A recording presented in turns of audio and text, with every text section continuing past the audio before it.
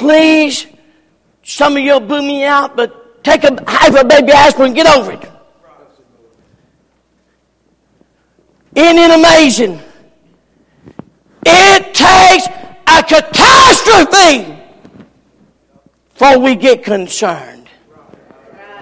It takes God dumping 5 feet of water on a state before we get concerned. May I say this? I praise God for our president. I like him. Some of you don't, but I like him. Bless God. He's got a backbone. Amen. You may not, but I like him. And he's called a National Day of Prayer. Can I say this? They should have called for a National Day of Prayer last week. We need a National Day of Prayer since the day he got in. Oh, he was concerned. And mourned certain days. Oh boy, this is good. And fasted. Our president called for a National Day of Prayer. I'll be honest with you. I love our church. I do. I love it with all my heart. But if I call for a National Day of Fasting where we miss lunch today, while they'd be half the crowd, I mean, they'd be in a tizzy, they'd fall all to pieces, their life would be turned upside. My God, I'm quitting! He's starving us to death! They weigh 200-300 pounds and bless God, I'm starved to death. I'm missing a meal. That's right. They fall all to pieces. But notice, he's a concerned man. He fasted. I want to ask you, when's the last time you wept?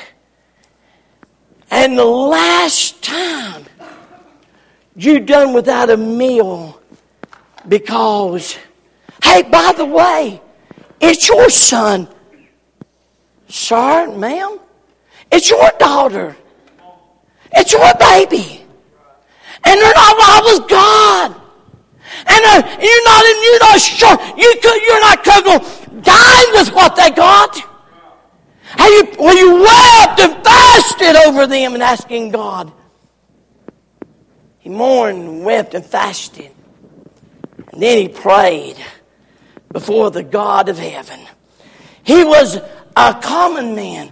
He was a concerned man. He was a cup-bearing man. Nehemiah chapter 1:11. He says, O Lord, I beseech thee, let now thine ear be attentive to the prayer of thy servant and to the prayer of thy servant, and who desire to fear thy name and prosper, I pray thee, thy servant this day, and grant him mercy in the sight of this man, for I was the king's cupbearer. Now, cupbearer in that day, Persian kings didn't trust anybody. Persian kings would not allow their wife and their children come and see them without permission. When Esther walked into the king, the king had guards lined up on both sides. And when the king had a sepulchre, a big old pole with a thing on the top of it, when Esther walked in, if that king had not extended that sepulchre to her and she touched it, them guards would quickly put a bag over her head. She'd be taken outside, and needless to say, would you like to know where her head would wind up? In the bag. They'd take them out. And so a king's wife and children, no one could come. And they had a great fear of being assassinated by poison. And so the most trusted man in the kingdom was the cupbearer. I mean, if the king got a drink of water, cupbearer drank it first. If he eat some grapes, cupbearer took a bite of the grapes first. No matter what he ate, no matter what he drank, the cupbearer tasted it, drank it first. And if the cupbearer didn't go, then he would eat. If he fell dead, they'd get another cupbearer. Cupbearer is the most revered man in the kingdom. Do you know what else he had? He had an audience. Don't miss this. He had an audience with an earthly king at any time he wanted. He didn't have to make an appointment. He could walk in the king's presence any time he chose to. That cupbearer knew the heart of an earthly king. He knew what would make the earthly king mad. He'd seen him get angry, said, "Take his head off!" His head be gone. He knew what made the earthly king glad. He knew everything. You know what he's just saying to God? Nehemiah saying, "God, I've had an audience with the earthly king, but I'm tired of talking to earthly kings. I want an audience with the eternal king of glory." Amen. I've been privileged to know what it means to have an audience with an earthly king. Oh God, I want an audience with an eternal king. He's saying, "God, I've got the earthly king's ear." See, the king would be making a decision. And he'd say, "Nehemiah, what do you think about that?" And Nehemiah would give his opinion. Something go on, he'd say, "Hey, Nehemiah, what do you think about that?" He'd become very trusted and loyal. By the way, time out! If you can't respect and honor earthly authority, you probably won't get an audience with an eternal authority. Amen. Let me say that again. If you can't honor and respect an earthly authority, you probably won't get an audience with an eternal authority. Wow. Wow. Had he stood there and said, "Hey, shove it, king. I ain't going to do that for you." He would have kicked everything, gutted everything. By the way, he didn't leave his presence and badmouth the king either. Because somebody would have run and told the king so they could get the job. It was a precious job. He was a cupbearing man. Oh, let me say that again. I need to repeat. If you have a problem with earthly authorities, you probably will never get an audience with an eternal authority. Wow. 1 John 4:20, if a man say, "I love God," and hateth his brother, he is a liar. Now this is what he said. "For he that loveth not his brother whom he hath seen, how can he love God whom he hath not seen?" So that's a person. That's number two. Let me show you the prayer. Now let me stop out here. I got messed up here bad. I got messed up. Really, really bad here. I tell you it did. Boy, reading the Bible will mess up what you believe sometimes. It really will. So I began to read the prayer. Now I have a prayer list. I've had one for years. And what I do on my prayer list, if it's something serious, if it's something that needs special attention, I'll just take my little pen out and I'll just put me a little asterisk beside of it. And all that does is tell me that person needs more prayer. I need to really touch heaven for that individual. Brother Scott, your name's got an asterisk by it. He'd been really sick. And the other week, I put an asterisk beside him, and I pray for him every day. And I really felt that I did good in that. Until I read his prayer. And his prayer messes my prayer up. So I made, because it's what it is, a little acrostic. And I put them up here, and you can get you one later. And you may not know how to spell or something, so I made you a little list. And we'll use the word prayer. And I want you to notice how he prayed. Number one, the word for the P.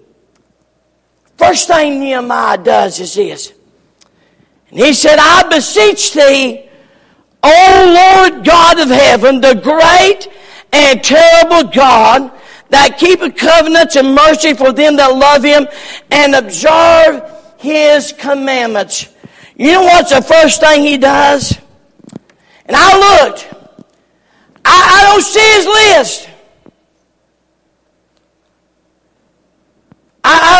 Now, God, we got a wall down, and we got the gates have been burned, and God is in rubble, and God, I need this, and I need this, and I need this, and I need this. You know what he does? He says, O Lord God of heaven, the great and terrible God. That word terrible simply means a reverential fear. What he's just saying is that, see, fear is a coin with two sides. One is fear that makes me scared. Last night I come to the church. And I by the way, I just love this. And I was outside praying. And Matthew come out the fellowship hall. It was dark. He come through that door. And I had come right around the corner. And I said, "Ho!" You should have seen him jump. I just tell you. I know I shouldn't have done it, but... But the other night, real late, I was praying here at the church, and I heard, you ever heard Matthew knock? He knocks real loud. And there's the front door, and it's dark, and I said, who in the world? You know, I don't pack a gun, and I'm afraid I'll shoot myself. And I thought, man, I said, I want to go see. So I slipped around there, and it's Matthew. And I said, God, call me. So, paybacks. You know what the Lord does, what Nehemiah does? First thing, he starts praising God. He starts praising God. He uses the word Lord God, which means Elohim, the self-existent, eternal one. He addresses him. He said, you're the God that knows everything, that can feel every need, that knows all there is about me. He addresses him and acknowledges, what a great God you are. He prays and he addresses him with praise. He starts by praising him for all his goodness. I just wondered, ain't none of my business, but I just wondered, when's the last time you praised?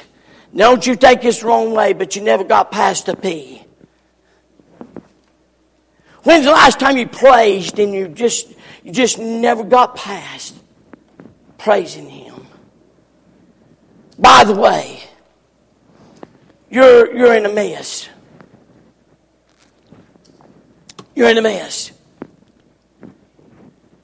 You're in a desperate mess if you ain't got nothing to praise him for.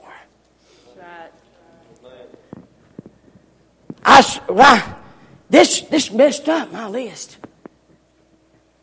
So this week I started, first thing I do is praising him. And did something happen? When I started praising him, he started bringing to mind that I got plenty of food at the house to eat. He brought to mind that I got a good house to live in. He brought to mind that I got good cars to drive. He brought to mind I got clothes on my back. He brought to mind that He's been awfully good to me. He brought to mind the times that He's answered prayer when I wasn't worthy of an answer. He brought to mind the times that His hand has touched my life. He brought to mind time, and it just kept growing and growing and growing. Now I say, God, blessed be your name for all that you are. When's the last time you praised God? Nehemiah is praising God. Second, oh man, he does something that blows my mind. I'm amazed. Notice the second part, the R. And let thine ear be attentive and thine eyes opened, that thou mayest hear the prayer of thy servant, which I prayed before thee now, day and night, for the children of Israel, thy servant. Now hold it. Here's going to come the list. The list is coming. Sure enough, I bet you list. But notice what he says. And confess the sins of the children of Israel. Nehemiah, the R. Are you repenting? You know what's lost in our church today? We live any way we want to and walk in the house of God and no conviction over it. And when a church says, bless God, shacking up is sin, sex before marriage is sin, drinking and dope is a sin, and lying is a sin, they get all in a tizzy. I dare him. Said, no. He repented of the sins of the nation of Israel. I want to ask you a question. None of my business. But when's the last time you prayed about the sin of our country? Isn't it hard to believe? But we murder 1.5 million babies a year. I hope you don't cry. Let me buy your baby. Believe me, I promise you, I'll get him back. Could you imagine murdering that? 1.5 million times a year. When the safest place he ought to be is his mother's womb.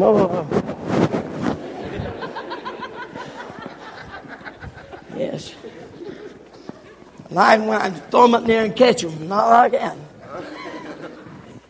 Praise God, my baby days is over. Hallelujah. Could you imagine?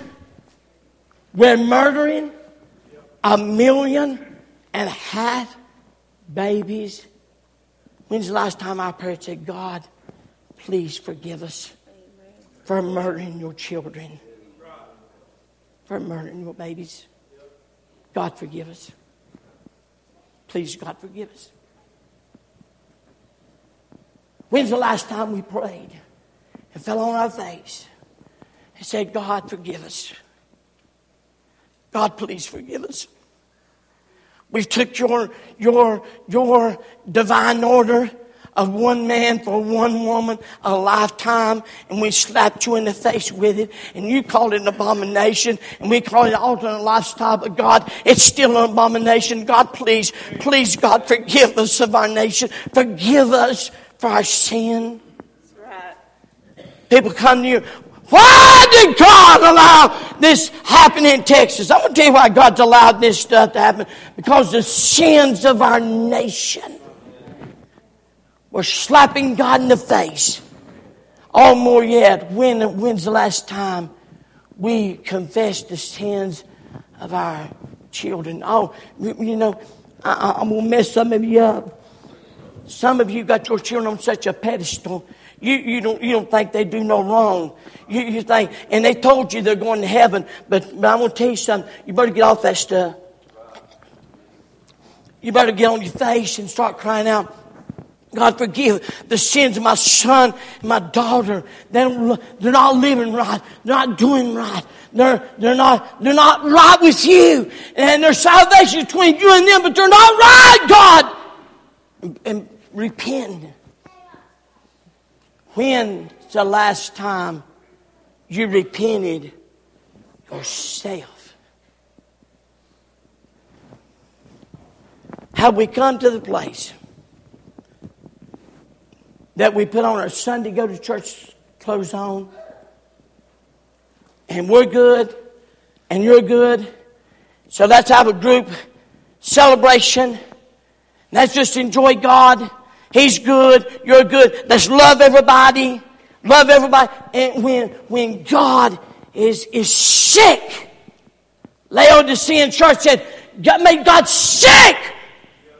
Said you're not hot and you're not cold, but you're lukewarm. God rather you be cold or hot, but just honest. He repented. He said, we've dealt very corruptly against thee. It means to bind and to twist. Has the ideal of taking ropes and tying something up. Have we tied the hands of God doing what needs to be done in our nation? Are you facing a problem? Your family, your job, your home? Stop blaming him or her and look at yourself and see where you might be at fault. I ain't bothered with kids. Stop blaming the school and the church and everybody else. Stop blaming their friends. Get square one, take responsibility and say, God, my child is just sinning and wrong and just getting honest. He praised God, then he repented. Then he done the third thing. Then he's asking, I beseech thee, let now thine ear be attentive to thy prayer, thy servant, and to the prayer of thy servant who desire to fear thy name. And prosper, I pray thee, thy servant this day, and grant him mercy in the sight of this man. I'm hunting the list. The list is the walls and lumber and whatever they put it together with. There ain't no list. He's asking, God, please grant us mercy. God, just grant us mercy. You know what he's just saying? Boy, it's with, oh, gosh, this is so good. He's saying this. God, if I can get an audience with you, I don't have to give you a list because you already know my list. I don't have to give it to you.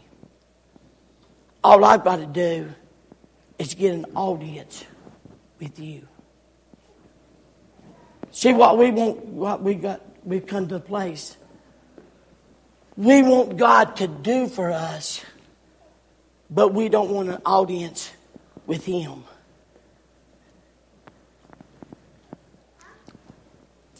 Tell you again, look this way.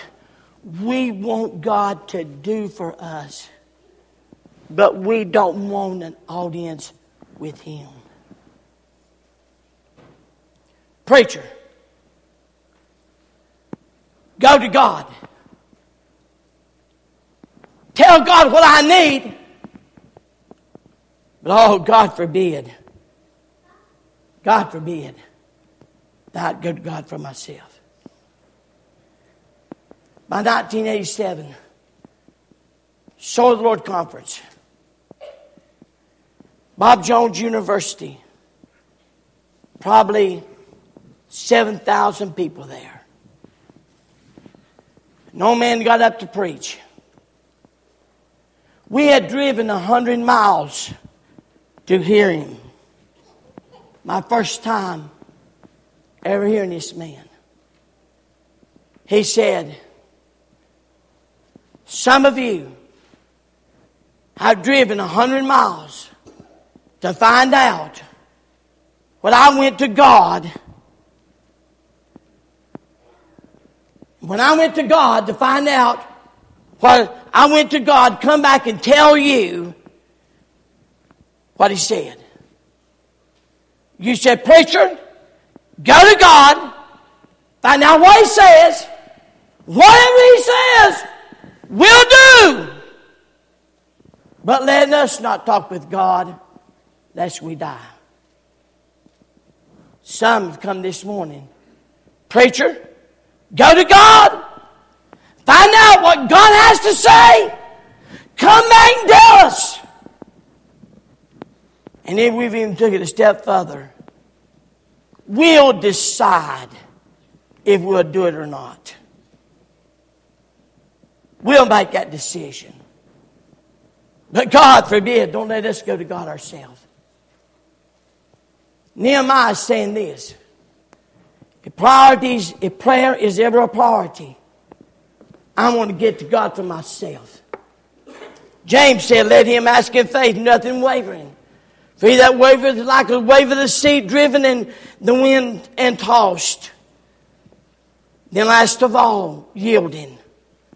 James 4:2, you lust and have not, you kill and desire to have and cannot obtain. You fight in war, yet you have not because you ask not. Here's the reason. You ask and receive not because you ask amiss, that you may consume it upon your lust. Here's what you're saying. I want my way. I want what I want. I want to do what my way. I want to do my thing.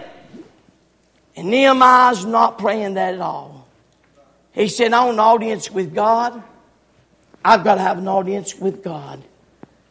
Then notice the priority, the person, the prayer, and notice the priority. And it come to pass that as he was praying in a certain place, when he ceased, one of the disciples said to him, Lord, teach us to pray.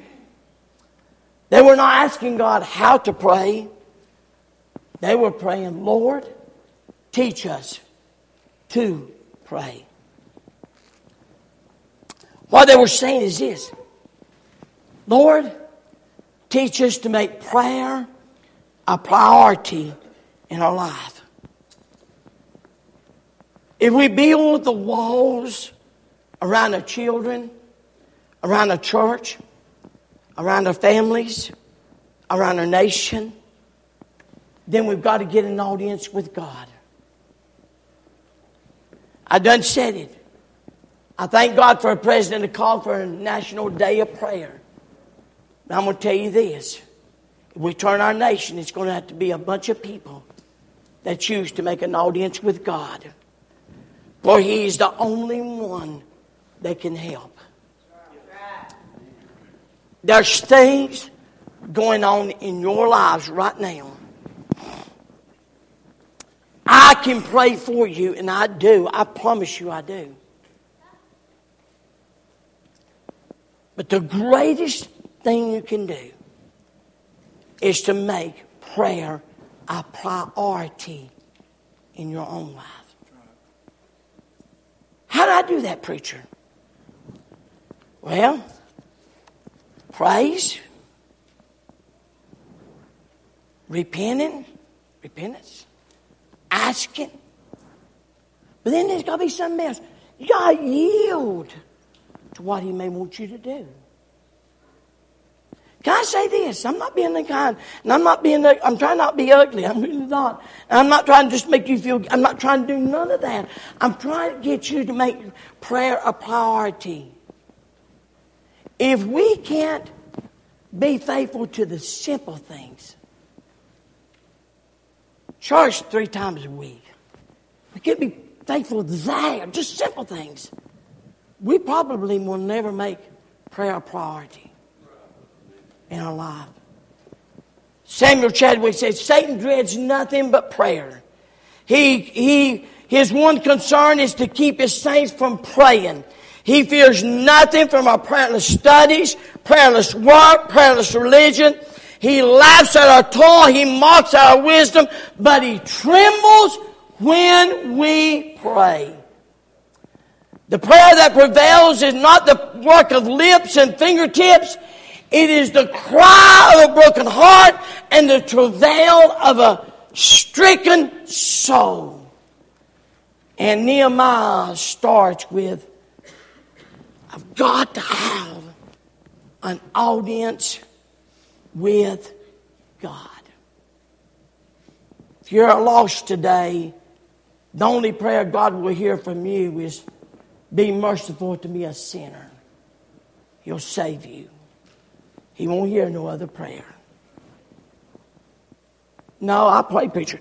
You say the words, but genuine prayers talking to God. If you're lost, be merciful to me, a sinner. But on this week before revival, and on this National Day of Prayer, I think a whole lot of us, all of us, need to make prayer a priority in our life again. And God, Lord, teach us to pray. If you're interested in that, the altar's open, and I pray you'll come and ask God to help you do it. Let's all stand to our feet. Every head bowed and every eye closed.